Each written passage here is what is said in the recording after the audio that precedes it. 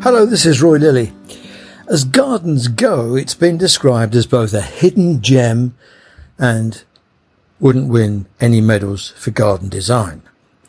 An archetypal British back garden, roses, shaded area, a large lawn and a raised vegetable bed. British back garden.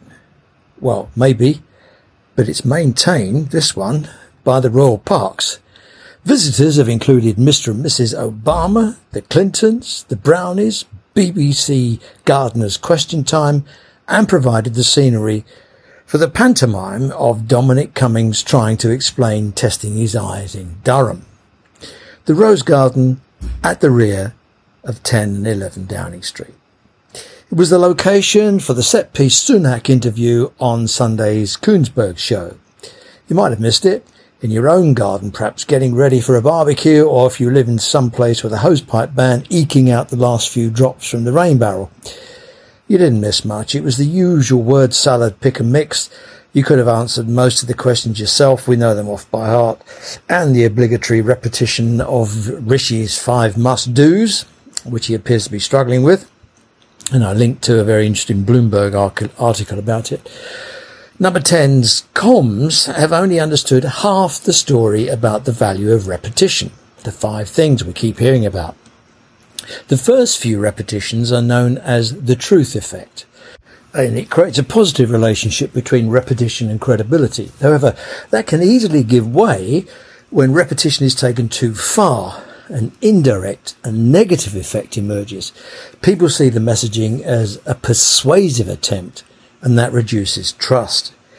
In case someone from the number 10 press office is reading my e-letter this morning, I linked to a very interesting piece of research. You could read all about it. Rishi was at pains to point out most of the stuff on his list, which we all want, isn't going to be an overnight job. In the words of the song, I didn't promise you a rose garden. If you're old enough to remember Lynn Anderson and too old to know about K.D. Lang. Anyway, the PM banged on about there being more nurses and doctors than any time since Florence was a young girl, carefully confusing the word more with enough.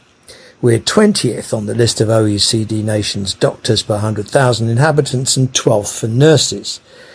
This is all about the theory of misinformation, which I linked to again this morning.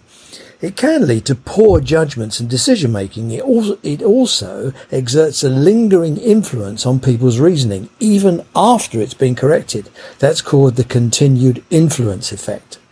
We've got more nurses and everything's okay. No. More important, there was a phrase that Rishi slipped in that I thought really clever. Casually used, but I think deliberate. Listen out and you'll hear it again and again. It's called subliminal priming or seeding. The Prime Minister told us, quote, the NHS will be publishing its workforce plan. It's their plan and we will fund it. Remember, it's their plan. That phrase. It will become important and you'll hear it again and again. Note, it's not the government's plan, it's the NHS's plan. The implication, the NHS went away for a wet towel on the head session, came up with a plan, and Rishi is falling over himself to fund it. In fact, the plan has been the subject of endless argy-bargy with the Treasury, ducking and diving by the Department of Health, and hours of endless frustration driving the NHS England team balmy. Be clear, it's the Treasury's plan, the government's plan, Rishi's plan, and it will only be partly funded. It's important because there is the no little matter of NHS productivity. More people, more money, but nowhere near enough patients going through the system. In a terrific report from the Institute of Government, which I linked to this morning, there are 3 issues fundamentally that explain why. First, hospitals are chronically undermanned.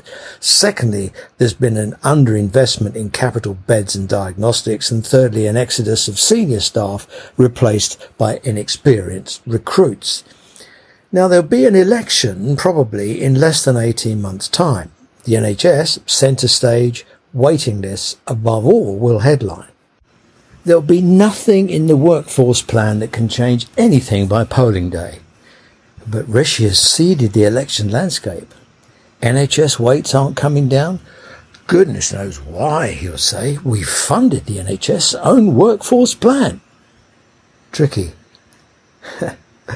Our greatest landscape gardener, Capability Brown, advised hide a garden path so that it's invisible, making the garden look bigger, rolling, uninterrupted.